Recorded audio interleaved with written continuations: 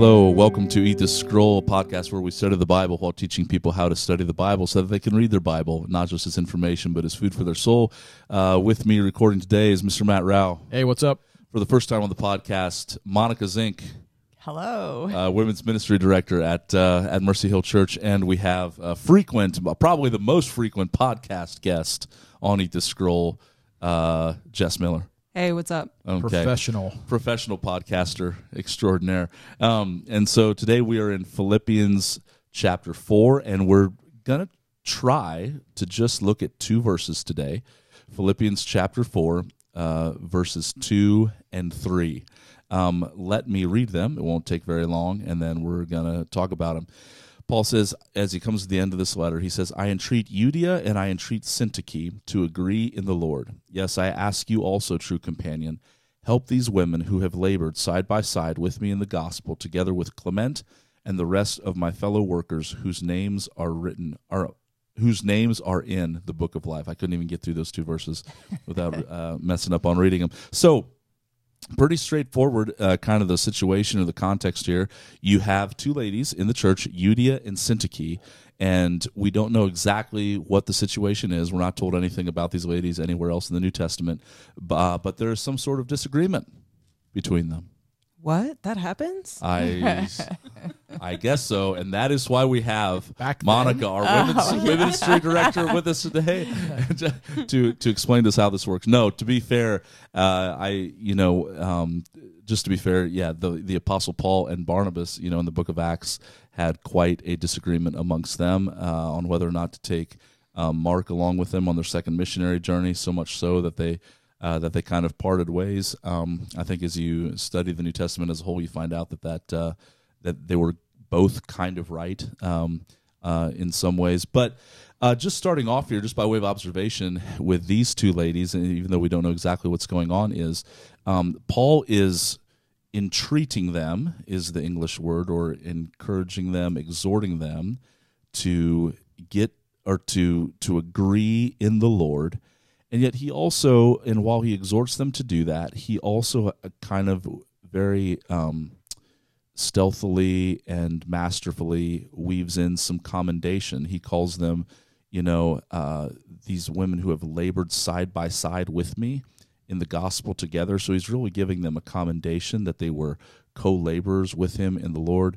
He says, along with Clement and the rest of my fellow workers, so referring to them also as fellow workers, whose names are written in the book of life. And so as he entreats them to agree, he also kind of simultaneously is giving them a pat on the back and saying, come on, guys. I don't know. I guess my initial observation, too, is just that it's possible for really, really good people to disagree sometimes.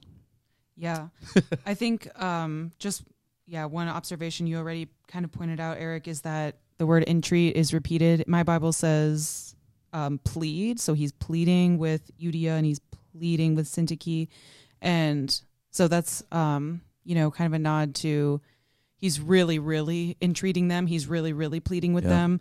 And what is he pleading with them to do? He is pleading with them to be of the same mind in the Lord. And notice it says the same mind in the Lord, not to have the same mind. I think Paul recognized, he was in ministry, full-time ministry. He recognized that people will not always agree on everything. But what we need to encourage each other and exhort each other with is to be of the same mind in the Lord. And to me, what that means is, being in the gospel, reminding one another of the gospel together. That's kind of how we have the same mind in the Lord. Yeah, no, absolutely. I've got some more thoughts on that, but what do you guys got anything to add so far? I just reading those verses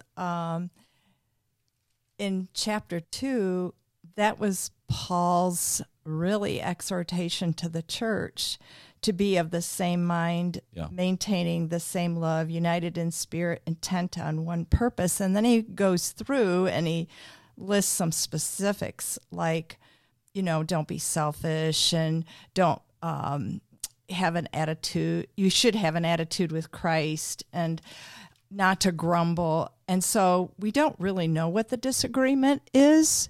And that's probably a good thing because it kind of covered all the bases. Yeah. But he's really exhorting them what he intended for the church to begin with anyway. Look at, sometimes we can get so tunnel visioned with our maybe zeal for ministry that we tend to pick up our own agendas and not become of one purpose and one mind. Yeah, no, I think that's really good. And that little phrase, as you both pointed out there, just in the Lord, we do have to decide early on sometimes in ministry in general, what are the hills that we'll die on and the hills that we're not going to die on. Or one of the ways we'll talk about it amongst the elders sometimes too is like, what are the closed-handed things and what are the open-handed things? If everything is closed-handed for you, like nothing's up, and I don't mean like, again, these like core theological issues about, the deity of Christ and that salvation is by grace alone, through faith alone, in Christ alone. But if secondary and tertiary issues are like also a closed-handed thing for you, you're going to have a very hard time getting along with anybody, even down to the some of those things would even just fall into the category of just like preference or the way that you do things. Sometimes, again, just speculating what maybe the disagreement might have been on, but I think maybe there's a little bit of a clue that he calls them, his what's he use here, that have labored with him and fellow workers, is like sometimes you'll even see like an issue of like, I don't know, let's say you're trying to like clothe and feed the poor somewhere. And different people with different giftings will have different ideas on how to approach that problem first, And sometimes we can be very passionate about the way we think the problem should be handled. But in the end, what we're all trying to do is fix that problem and actually feed people or clothe people or bring the gospel to them and serve them. But sometimes, I wonder if something, I don't know, I'm just speculating here and thinking out loud, but I wonder if something like that was maybe going on. Yeah, I think, whatever it was big enough that Paul addressed it in this letter. Yeah. So it was kind of like the elephant in the room, most likely, that everybody kind of knew they had a disagreement, that they had a beef with each other. And, that's one of my observations is would you please agree with each other? That's what the NIV says here, agree in the Lord, agree with each other in the Lord. I think the other thing that's really striking to me is on down in verse 3, it says, help these women. In the NIV, at least it says that, help these women. So he's actually calling on the church to help this. A lot of times, two people have a conflict, go ahead and work it out. Obviously, it's bigger than that at this point because Paul's addressing it in this letter, but it really is the job of the church to help with this as well. And sometimes we just don't want to deal with it, but that's part of the church and even the early church, the messiness of disagreements and just personality conflicts and everything else that comes with the human race. Yeah. Yeah, and as you kind of like act like a detective in coming to the text, and again, we're only going to be able on some level to just speculate. But as you're kind of thinking about it, it almost couldn't be one of those closed-handed things that they were disagreeing about. Because if one of them was right, if one of them was like standing in a core doctrinal truth and the other one wasn't, Paul would just say, hey, Udi is right, Syntyche's wrong, or Syntyche's right, Udi is wrong, or whatever. But it's like he's bringing him back to like, hey, please keep the main thing here, and assumes that maybe they're not going to, agree on everything, like they're going to have to agree to disagree, but to do that in the Lord. I think you make a great point, too, about Paul doesn't sweep it under the rug. Sometimes in the church, we let little spats go to where those things then, or we do try to sweep them under the rug, and pretty soon you got a lot of dirt under the rug, yeah. And or a lot of trash, and it begins to smell, if you're going to tease out that analogy, and it actually creates a problem of culture kind of in the atmosphere of the church. Paul addresses it directly, yet I also appreciate, I guess, how he does it with, I think, kind of a daft hand, so to speak, in some of those things. What else do you guys see? I think, too, that I think Paul makes it very clear because in the previous chapter, he's talked about people not walking according to the Lord and kind of intimating about false teachers or people who are not. But he really calls them true companions. Yeah. And these are people who are really believers. They're not just infiltrators. And he would have called that out. But I do think that, he's also, I agree, like with the church helped these women because in other letters, like in Titus, he talks about older women don't do anything to malign the word of God. And this disagreement hurts the very thing the church is supposed to be. And that is, again, in chapter 2, where he says, make my joy complete by being the same mind, maintaining the same love, united in spirit, intent on one purpose. And that Jesus, again, going back, saying, they'll know by your love.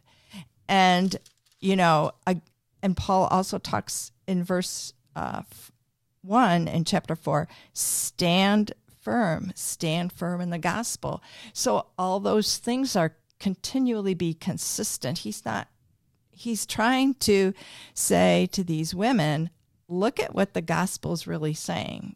Love one another. We don't want to malign the word of God. We are light. We are salt. And this disagreement is opposed to all that. Yeah, and very specifically, like we've talked a lot on this podcast, as you're looking at a text to draw a connection or to think through the connection between sometimes the commands and the promises. So here it's a very specific command to two very specific ladies, and the command is to agree in the Lord. And you're like, well, where's the promise that goes along with that? Well, one of them is that their names are both written in the book of life. And so it's like, okay, how do I find strength? Like, me and Matt aren't women, but it could happen between men as well. But like, if me and Matt are disagreeing, where do I find strength to be able to find common ground? I go to what is just true of us in the gospel, is that Matt's name is written in the book of life, just like mine is. And man, that, I think, here's kind of the principle, I think the gospel is so powerful and so unifying in what it does to us and what it gives to us all by grace, that I think it actually gives us more freedom to disagree sometimes. Does that make sense? It's like, I think sometimes we think Christians have to always be on the same page with every jot and tittle all the way down the line, when I think in reality we're so unified in what Christ has done for us that I don't know, if Matt likes Subarus more than Fords, then yes. Then that's accepted. I mean, I don't know. I'm making up a silly example here on the fly, but I mean, you know what I mean? Well, we have to be. I think sometimes, we see in churches, a lot of times they think unity means you have to look exactly like everybody else. Like it's a cookie cutter thing, and everybody has to do exactly the same method that I do. And I think, sometimes even in ministry we see this, and I think, you made a case for it earlier, which I would tend to agree with. Obviously, we don't know exactly what's going on here, but it sounds like both of them are in ministry work. And there's probably some kind of preference that rubbed the one person the wrong way, or this or that, or I want to do it this way. This is the best way. We should be doing it this way. And the other one's, I don't know about that. Yeah. And who knows? Maybe that's where the disagreement came out of. Well, and I think that the word that comes to mind there is that you're describing is uniformity over just unity. Unity is not uniformity. Unity actually strongly implies diversity, right? That there's going to be different things that that we're different on in a lot of different ways, but we have something so central to what Jesus Christ has done for us that it holds us together. And I think I actually think this gets in another conversation about I think it's actually the role, one of the roles of church leadership is to help define within a local church what those closed-handed things are and what those open-handed things are, in terms of hey, these are the hills, closed-handed things being these are the hills we're going to die on. These are the, where we're not going to debate these things. This is what's true. This is what you're going to hear. And then some of these other things, not that they're not important, but we believe that there's room for, disagreement and Jess, it's like I feel like you were like freaking out there for a second when I said that like the gospel so unites us that that maybe it actually gives more room to disagree. Was I unclear what I said, or what were you thinking? No, you weren't unclear. I think I had one of these moments on the last podcast. I feel like where my mind gets blown. I think that is really interesting because I think about one of the ministries at church that I'm involved in, and then I was thinking about what you said about how unity through Jesus actually implies diversity, and I think just in my own personal experience, I can see that that's true because in our young adults ministry, for example, we have people of all backgrounds and all even ages and, family types and things like that. And yet we're all united because of the gospel and because of Christ. It really is kind of a random group of people on the outset, but yet I think the one thing that unites us all is the gospel. So in that we can walk in the freedom that the gospel gives, and that does imply a lot of diversity there. Yeah, I think one of the things that we'll hit a lot of times too, in terms of, I don't know, just from an elder perspective, I guess with people, is I think people sometimes think of unity as a root rather than a fruit. So what I mean is we can't be unified around unity. So sometimes, and this is, I hope I don't sound too cynical here, but to give an example is like when I get invited to certain like pastors' luncheons or like ministerial alliance. Should I not wander into this? I'm going to. You're gone. You're already there. Like ministerial alliances and stuff like that. It's like I get that we want to be unified, even like across leadership and different congregations within a certain locality. However, there are certain things that we like. Our unity has to be based on something, and if it's not, and it has to be based on the gospel, and again, and that we agree that some of these hills are worth dying on, and that there's other ones that we agree we're going to hold open-handed, and then out of that comes unity. When you set the person and work of Jesus Christ at the center of it, unity really becomes a fruit rather than a root. But it's kind of like sometimes we go, let's be unified around unity, and we should be unified. We should be unified, and then you try to be unified, and it's really hard because we haven't been clear about what we're being unified around. Does that make sense? And so we have to set the person and work of Jesus Christ at the center of it. I think if you're unified and grounded in the gospel, then you're looking at people or engaging with people and not judging them. And so, like you said, you have a diverse group of people. So when we're unified in the gospel and Jesus and being of sound mind, and we have this one purpose, then we're not looking and saying, oh, well, they're not dressed like that, so they must not be Christians. Or, we start doing superficial judgments. Yeah. But if we have one purpose and one mind and are unified, then we are free to disagree. Well, and it also helps you to prioritize at times what's really important. So, for example, thinking about like just the message of the gospel that salvation is by grace alone, through faith alone, in Christ alone, that we would adamantly hold to, and like I was talking earlier about like more social justice issues of feeding the hungry and clothing and housing the poor and stuff like that. Both those things are important, but again, I don't think it's an either or. Like I think the church can do both. Like we can walk and chew gum at the same time. However, there is a priority in that. Like to feed people and clothe people without giving them the message of the gospel is to not ultimately accomplish or pursue Christian mission, right? I would argue. So now, again, can we usually do both? Yeah, absolutely.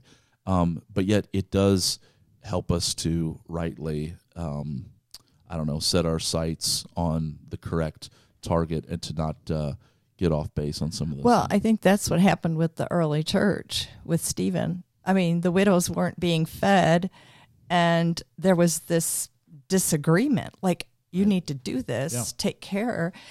And those that were preaching the gospel said, well, we need to invest in preaching the gospel. And so the needs were there, and the church, which is gifted with the people in the church, they separated out. Okay, you can meet this need so that the people that are preaching the gospel can spend time doing that.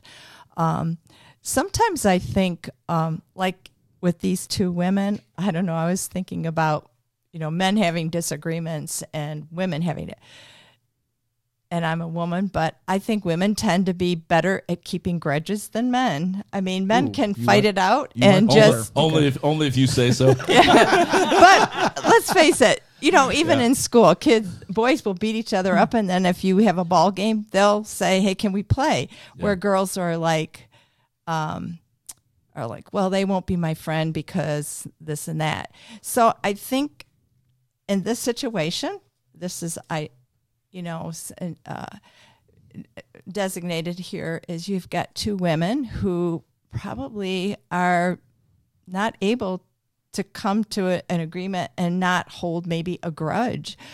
I also think that sometimes people can be very territorial. Since they labored with Paul, that they might have become very territorial in their own respective ministries. In their own respective ministry. And if one of them tried to, hey, say, I'll help you out and I'll do this. And, and maybe this is for this purpose that we don't know the specifics, because then somebody doesn't say, well, I don't do this. But it encompasses a lot. Another thought I had with that too is, or kind of an image that comes to mind, and again, not knowing all the specifics, but we know just enough to, I think this is what the Bible invites us to do here, which is maybe a good place to hit pause. And again, we talk about not just studying the Bible, but teaching you how to study the Bible. As I think this is part of what the Bible invites you into, is to use a sanctified imagination and to meditate upon it, and to, think about what could have been going on.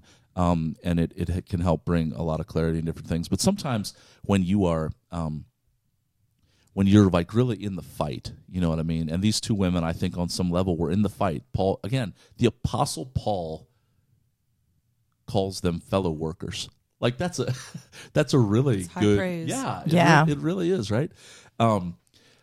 So they're in the battle, but you think about like a soldier who has been in the battle a long time, and when you're in the fight and you just kind of get in that mindset, it is very easy to like all of a sudden like possibly turn your gun towards, and point it towards somebody that you think is an enemy, but isn't. But it's just because you're so in that battle mindset. Does that make sense?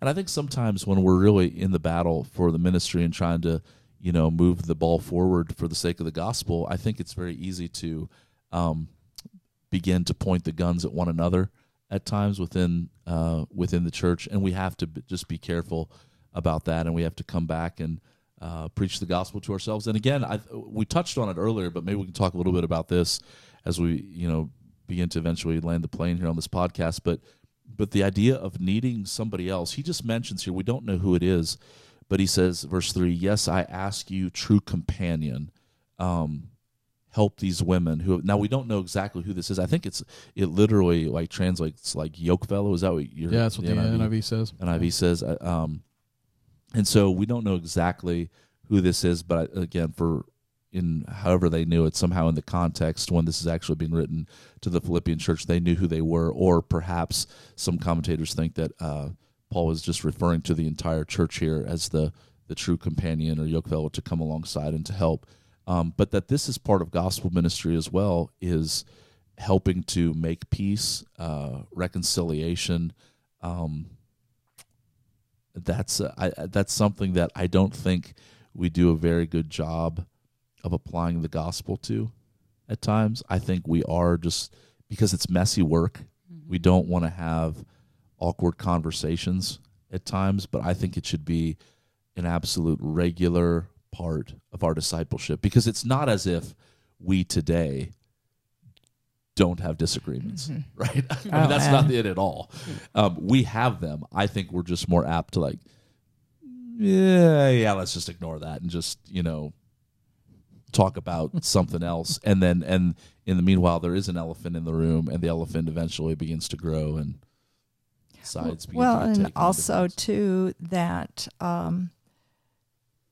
the church is really helping these women to pull back and give an objective view. They're subjective with each other. Yeah. And sometimes, a lot of times we need other believers in our lives to preach the gospel and to pull us back so we have more of a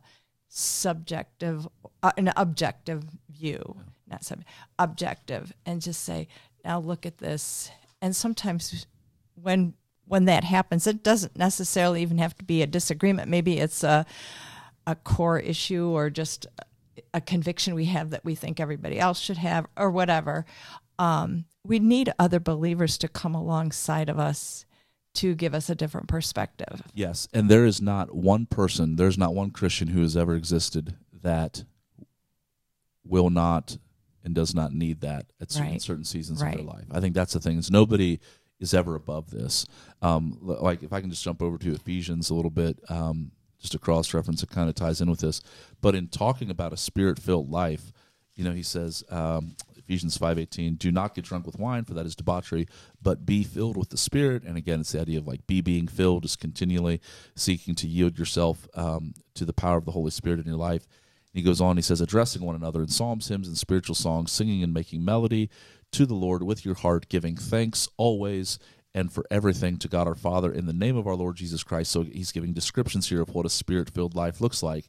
And then he also says this, submitting to one another out of reverence for Christ. And so a willing submission to other members of the body of Christ is a mark of being filled with the Spirit. And so this is something that, like, it's not like when we have to submit to somebody, it's like, oh, I'm so bad and I was so wrong and now I've got to submit. No, it's actually a mark of being filled with the Spirit, that we're all going to have to do this, and we should do it regularly. Like, I think part of the problem with church discipline. So when I say the word church discipline, usually where most of our minds go is like to the nth degree of some sort of heinous sin that's been committed, and somebody's walking in hard-heartedness and refusing to turn from it. But church discipline should actually be a regular part of every single one of our lives, where we're just mutually edifying one another and working to sharpen one another and to challenge one another and exhort one another to follow the Lord. But because we don't do that, then many times it gets rolled up to the nth degree because those things don't take place. Yeah. Well, we talked a little bit earlier when we started, but even Paul and Barnabas had a disagreement. I'm looking at here in Acts, and there was such a sharp disagreement between them, partly because Barnabas wanted to take John Mark with him. And that was part of how he was wired, right? I think that's another thing. Like sometimes we see things differently because we have different passions and we're wired differently. So with Barnabas, I think he was just really wired for people. In fact, if you go back earlier in Acts, he's the one that actually gave Paul a chance and said, "Hey, church, this is the real deal. Let's accept him." Everybody was freaking out at Paul because they knew him as the guy that was going around arresting Christians. Yeah. But Barnabas is the guy that brings them in. And again, by the way, it's awesome that Barnabas.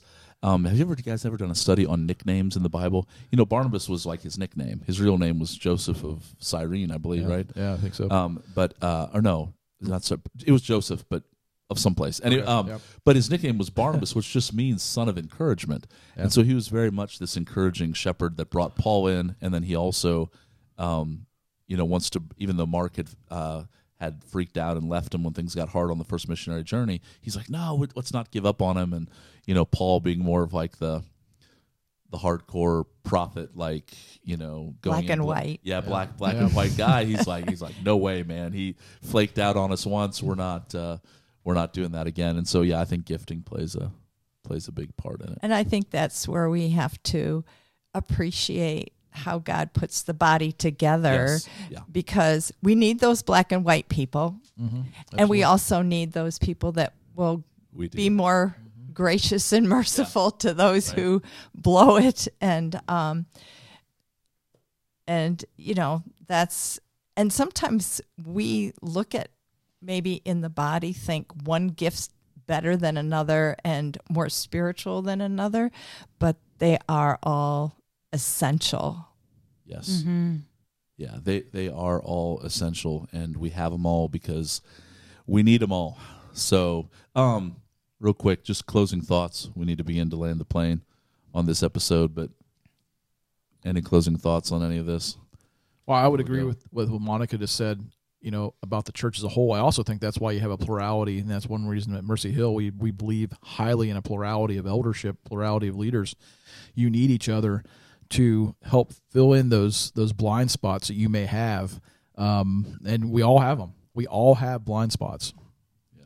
Any closing thoughts, guys? Go. I think just reading those 2 verses again, just going back to chapter 2, and just if I'm going to apply it to my own life, to look at where am I being selfish, or where am I thinking more of myself and my agenda over another person, just looking at Paul's, just his exhortation, am I being like-minded with others? Am I in unity? And just evaluating that and asking the Lord to search me to know where those areas can creep up. Because to be quite honest, that's where the enemy's going to work best in the church, being divisive. Yeah. And just kind of, and then our flesh just kind of like, oh yeah, that's, being offended easily. Sure. Yeah, absolutely. Yeah, that's great. I think, too, just a call for myself to, again, like Monica, you were saying, asking the Lord to search my heart and help me to let go of the things that I've been clinging on to that are, second or third issues, and exhorting myself and exhorting all of us to just be of the same mind in the Lord. Cool. Awesome. Well, we hope that you have found this episode helpful as you study the Bible, and hopefully not just study the Bible, but kind of been learning how to study the Bible for yourself, and can read it not just as information, but as food for your soul. And we will talk to you next time.